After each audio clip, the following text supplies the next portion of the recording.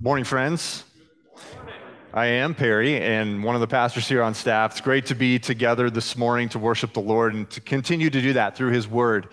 And I'd like to begin our time together this morning by embarrassing myself just a little bit. What else should you do at the start of a sermon? So, whenever I'm in the middle of a humiliating situation, I have this nagging sense that just maybe I'm in a future sermon illustration. So, here we go. Some of you know about me that I used to live in Colorado Springs for about 13 years and went to college there for 4 years as well. So I know the city pretty well. Last February, Katie and I were back in Colorado Springs for a weekend marriage conference. Some of you might have been there with us as well. And the situation that we were in was that the hotel that we stayed at was downtown, and the conference was down in the Broadmoor area, which is the southern part of the Springs. So here's where the embarrassing part comes into play. On our way back from the Broadmoor to the hotel that first night, I have to admit, I got a little turned around. I actually got lost. And just for context, so you know, I used to work downtown. I would spend 5 days a week for about a year's worth of time downtown. We used to go to church downtown for a period of time. We know the area pretty well, but yet I got completely disoriented on our way back to the downtown. Here's my reason why. Maybe I'm not that bright. That could be one possibility. The second possibility, though, is that we approach the downtown area from a different direction. Normally, when I lived there in the past, we would approach from the north or from the east. But the way things were situated, I had to come in from the southwest, a direction that I wasn't used to.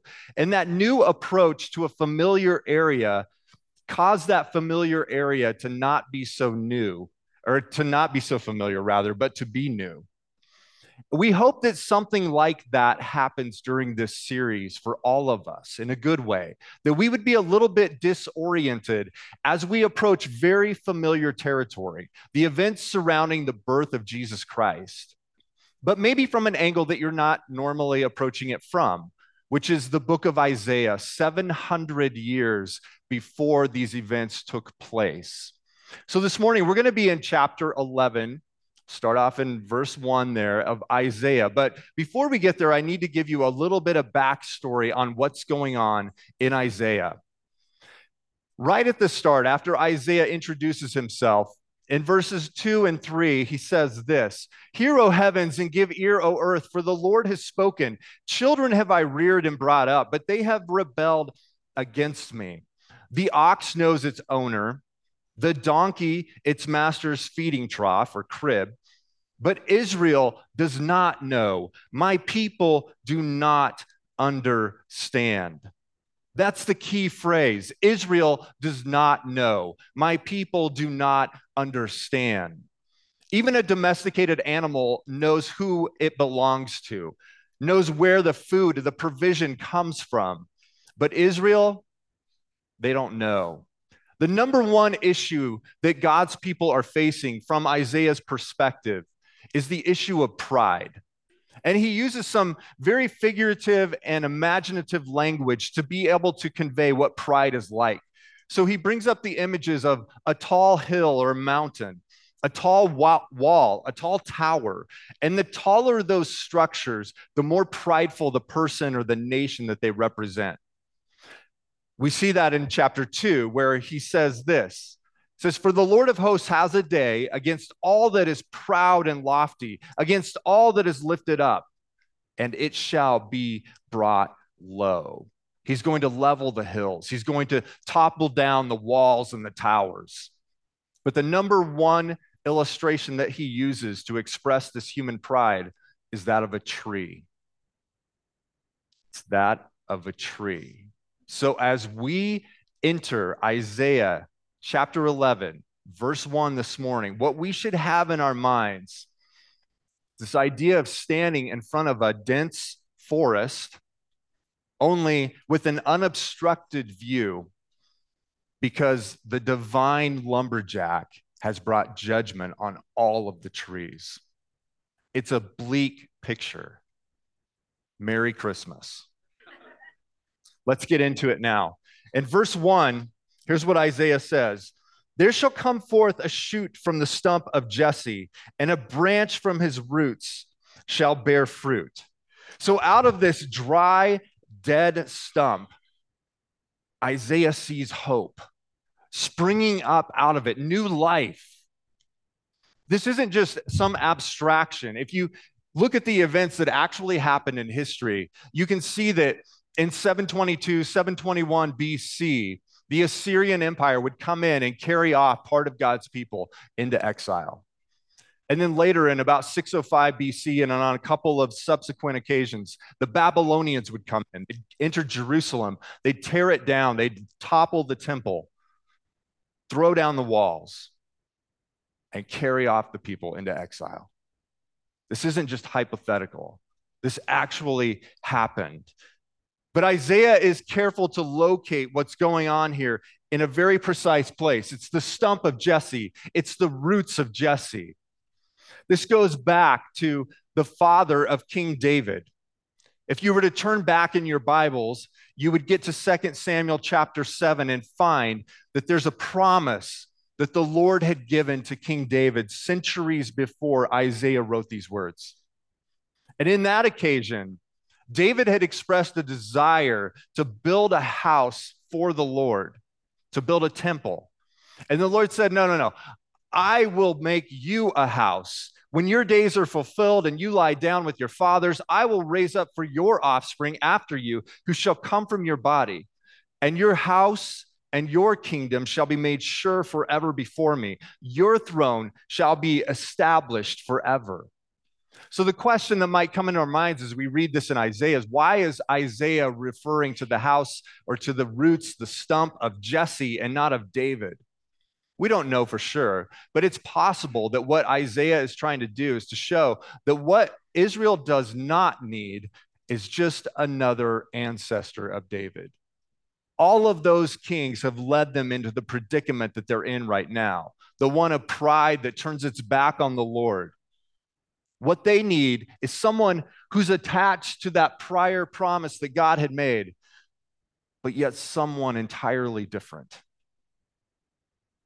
It's the root of Jesse, and it's coming up out of the ground. And what we see in that dusty, dry stump is this idea that God's promises grow out of the most unlikely places. If we were to go back and trace a line from 2 Samuel 7 to that time when King David received the promise to these words of Isaiah, and then on into the New Testament, we would get into Luke chapter 1, where we see another situation that's very similar to this. The angel Gabriel appears to Mary, and he says this, "Behold, you will conceive in your womb and bear a son, and you shall call his name Jesus. He will be great and will be called the Son of the Most High, and the Lord God will give to him the throne of his father David. And he will reign over the house of Jacob forever, and of his kingdom there will be no end."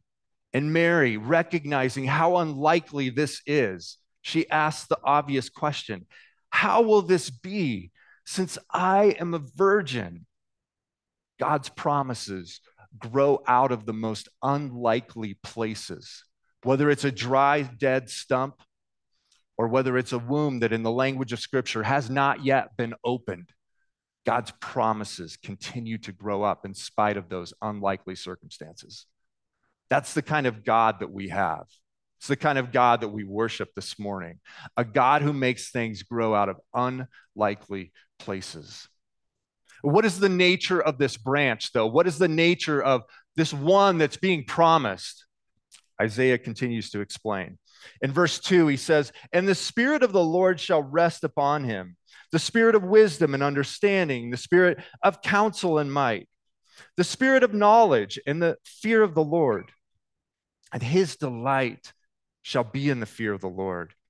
He shall not judge by what his eyes see or decide by what his ears hear, but with righteousness he shall judge the poor and decide with equity for the meek of the earth.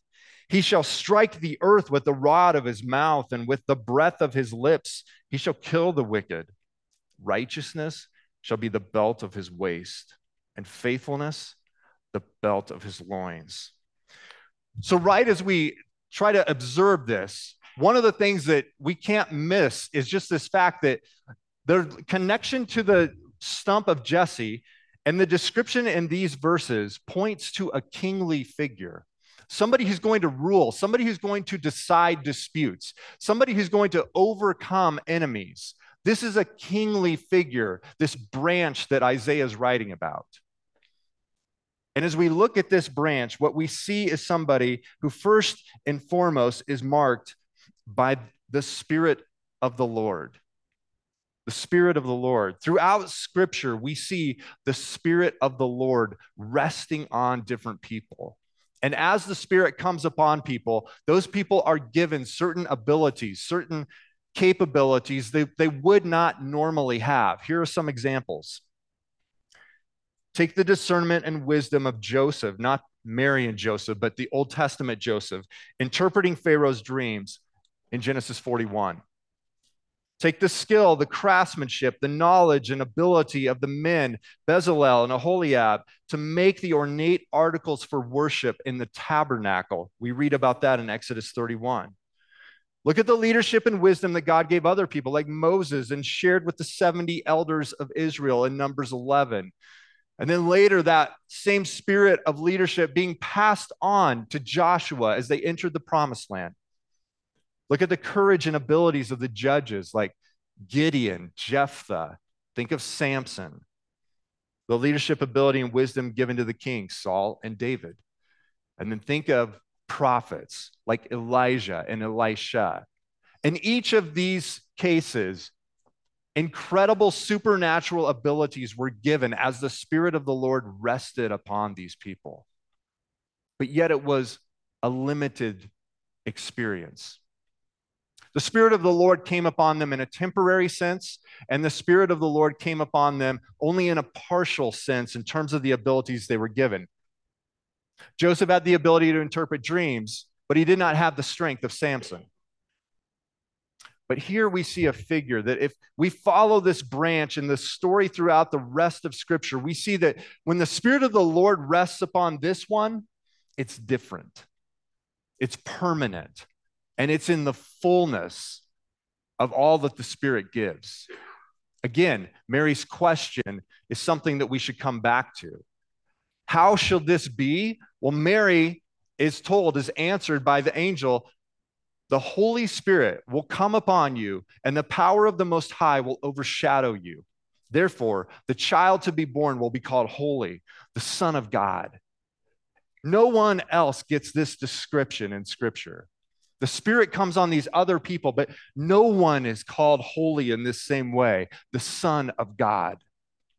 This righteous branch, he's the one who the Spirit even conceives inside of Mary. It's like the Apostles' Creed and the ancient creeds of the church that identify Jesus as the one who is conceived by the Holy Spirit. Later on in Jesus' baptism, the launch of his ministry, his public ministry, we see it again. When Jesus was baptized, immediately he went up from the water, and behold, the heavens were opened to him, and he saw the Spirit of God descending like a dove and coming to rest upon him. Again, the relationship of Jesus to the Spirit is unlike anyone else's experience of the Spirit. The Spirit and the Son of God are one. And this Spirit, when it rests upon the branch in Isaiah 11, we see these different abilities that are given to this person. It's the Spirit of wisdom and understanding, of counsel and might, of knowledge and fear of the Lord. As we think about each one of these pairs, we see that in contrast to the Israelites, the children of God who back in chapter 1, it said they did not know, they did not understand. Even the domesticated animals have a deeper understanding than they do. In contrast, this branch will have wisdom and understanding. But he doesn't just have that understanding, but he also has the courage to act on it. We know people probably who know the right thing to do, but fail to do it simply because they don't have the courage to carry it out. Or they have all kinds of courage, but they lack the sense to go with it. This person, though, has the knowledge and fear of the Lord guiding them as they live. This is a stark contrast to the kings of Israel. The kings of Israel claim to have these attributes, they claim to have these qualities, but in each and every case, they failed. Even some of the better kings, like King Hezekiah and King Josiah, later on lacked understanding in their lives. This figure, though, has no flaw like they did. This is someone who has the kind of understanding, the kind of skill, the kind of courage to make a great king. And it says here that this person has the fear of the Lord. If we keep reading in verse 3, then we see his delight will be in the fear of the Lord. John Oswalt is an Old Testament scholar and a commentator on Isaiah. And I think he has some helpful words for us on what this means for this branch to be somebody who fears the Lord. Here's what Oswalt says. He says, the problem with all of the other kings is that they did not rule out of a pleasing and glorifying God. That's what it means to fear the Lord, that we would have as our primary concern this obedience to God, the desire to please him, the desire to glorify God, that above everything else is what motivates us. But when you have that fear of the Lord, it's a beautiful thing. He continues on and says this, the person who knows God in a full-orbed way and is supremely concerned to please him because he fears him can be depended upon not to allow self-serving to cloud the issue, to cause him to trample other people. Just think of the contrast in leaders that we know or people we know. Maybe they're not even leaders in our own lives, but people whose primary motivation is pride. You can't even get in a conversation with some people without the conversation inevitably landing back on them. The focus comes full circle, back around to who they are. They are self-seeking people. In contrast, somebody who fears the Lord in this way, that's somebody who doesn't want to talk about themselves. One person has said it this way, it's not that they think less about themselves, but they think about themselves less. They're not self-absorbed in the way the person who is prideful is. The person here wants to advance their own cause, to go after their own initiative. But the person over here who has the fear of the Lord is somebody who's mindful of the one they are pleasing, and it is not themselves. That is a leader who is dependable. That is a leader who is trustworthy. And that is a leader we long to follow. This is the one and anguish that Israel's found itself in. This is the one to go after, this one who fears the Lord. As we keep reading on now, we see that this desire to fear the Lord is what motivates and drives the person. And as that happens, it says, he shall not judge by what his eyes see or decide disputes by what his ears hear. It's so critical because anybody who's in a position of authority, in a position of judging another person, can't help but be limited by a lack of information, that we have imperfect insight to the situations that we face. But this person here doesn't judge by just the evidence that's presented because this person knows the fullness of what's going on. Not only that, but we're so often influenced by what our eyes see, the appearance of others. Somebody shows up who appears to be wealthy, maybe with a big, impressive title, maybe somebody who has a lot of clout, and we can't help but want them to like us.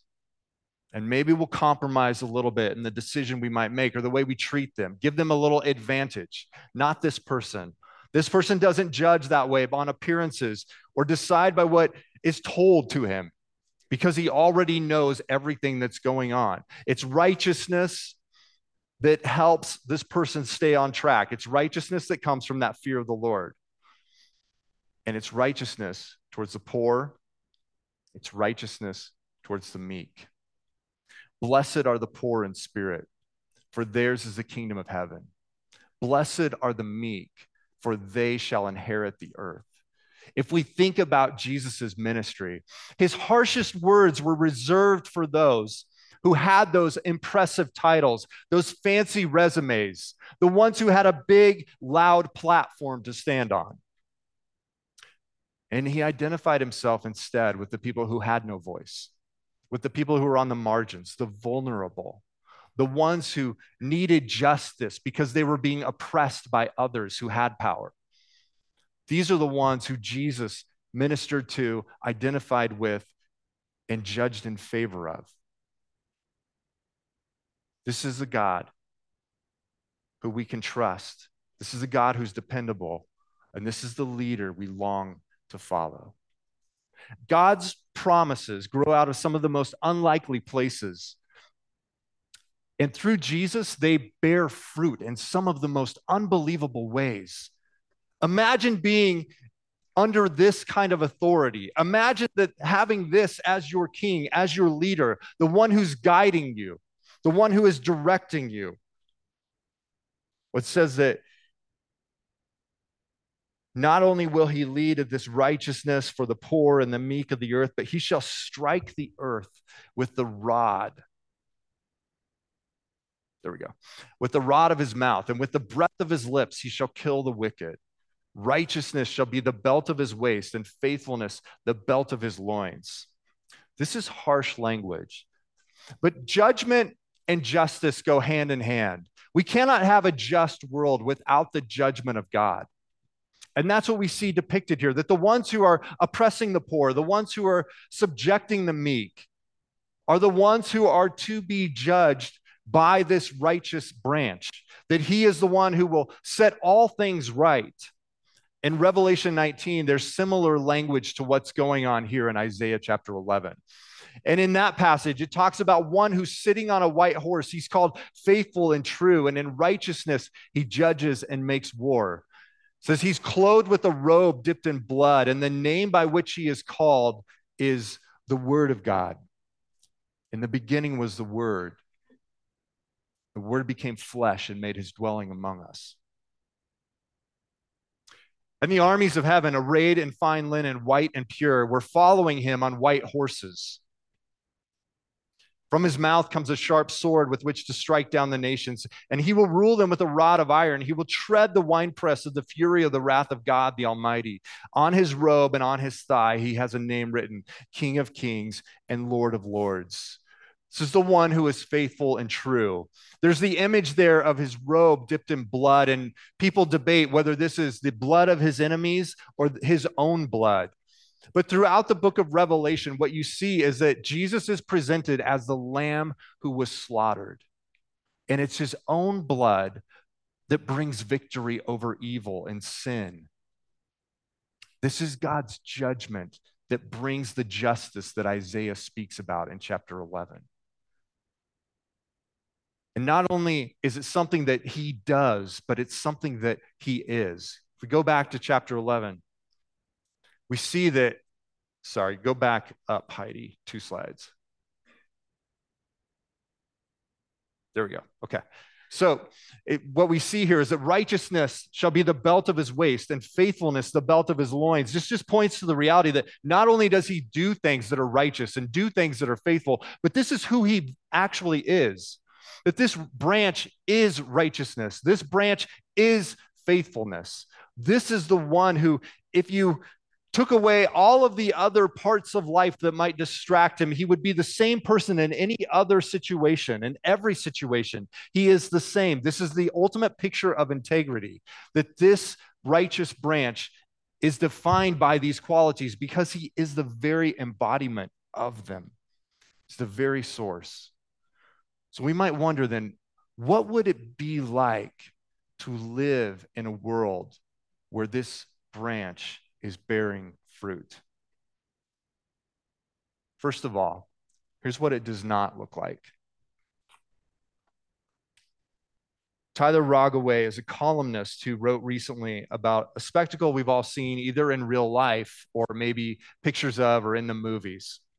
It says, when the president of the United States travels by car, The presidential motorcade is both the safest and the riskiest convoy on the planet. The globe-trotting fleet of vehicles is basically a rolling armored White House. It's complete with its own response force, communications office, press corps, and medical facilities. Generally, the presidential motorcade is made up of the following components.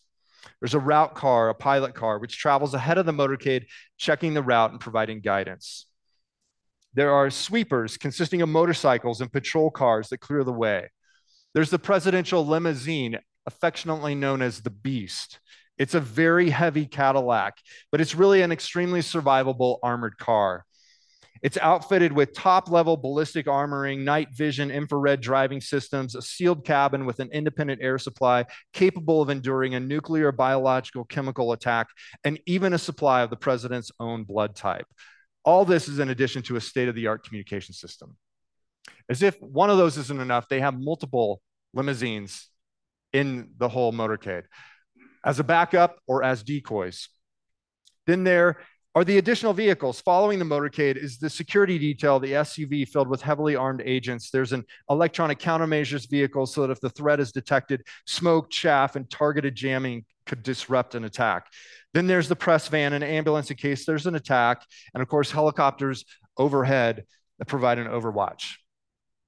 All of this comes at the very expensive cost of an estimated $350 million a year. Just one trip costs $2,614 each and every minute to transport the leader of the free world. There's a certain kind of sad irony that the most powerful people in our day need such extravagant protection from the hazards and the dangers of this world. In contrast, here's what the fruitful branch brings us. The wolf shall dwell with the lamb. The leopard shall lie down with the young goat. And the calf and the lion and the fattened calf, they'll be together.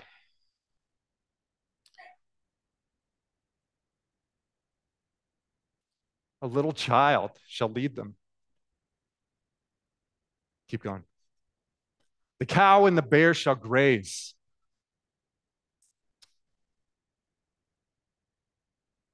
Their young shall lie down together. The lion shall eat straw like the ox. The nursing child, the nursing child will play over the hole of the cobra, and the weaned child will put his hand on the adder's den. You're like, no, don't do that. Do not do that. That's a terrible idea in our life. Okay. They shall not hurt or destroy in all my holy mountain. Why? For the earth will be filled with the knowledge of the Lord as the waters cover the seas. Remember, the ox knows its master, the donkey knows its crib, but my people do not know, they do not change to a day where all of the earth will know the Lord as the waters cover the seas. In that day, the root of Jesse, he shall stand as a signal for the peoples. Of him shall the nations inquire, and his resting place shall be glorious. Hallelujah, bring it. It's incredible. There will be no more car accidents, no more need for open heart surgery, no more cancer, no more danger and hostility. You might think, oh, but maybe a political leader could come in and could just bring about this day where all of the nations will be able to get together. First of all, yeah, right. But second of all, that would not change the fact that the wolf would still love to bite the head off of the lamb. This is a fundamental change that no human being can bring about. God's fruit produces this kind of bountiful harvest. God's promises grow out of the most unlikely places and yield this fruit in Jesus that produces the most unbelievable fruit. That is the message we see here. Remember when the nations inquired on a small scale, when the wise men from the east came and say, "Where is this child has been born king of the Jews?" One day, all of the nations will do that same thing on a scale that is of no comparison to just a few people from the east coming. One day, all of the earth will be full of the knowledge of the glory of the Lord. What a beautiful picture. And of course, this is all paid for by the blood of the one who is faithful and true. Of taking communion. And as we do that, we are celebrating the one who is bringing this rule and this reign, the one who is the promise, the one who is this branch growing out of the most unlikely spot. And the fact that we can worship him is made possible because of the price that he paid on our behalf. Let's take a minute. Let's just take a minute and reflect on all that he has done for us as we prepare our hearts to enter into this time of sharing in the bread and sharing in the cup. If you have not been with us before for this, we will hand out the elements. So when the bread comes by, for example, just take it and hold on to it, and then we will take it together. This is for all who have put their hope, put their trust in following this faithful and true God of ours. If you're helping to serve, would you come forward now?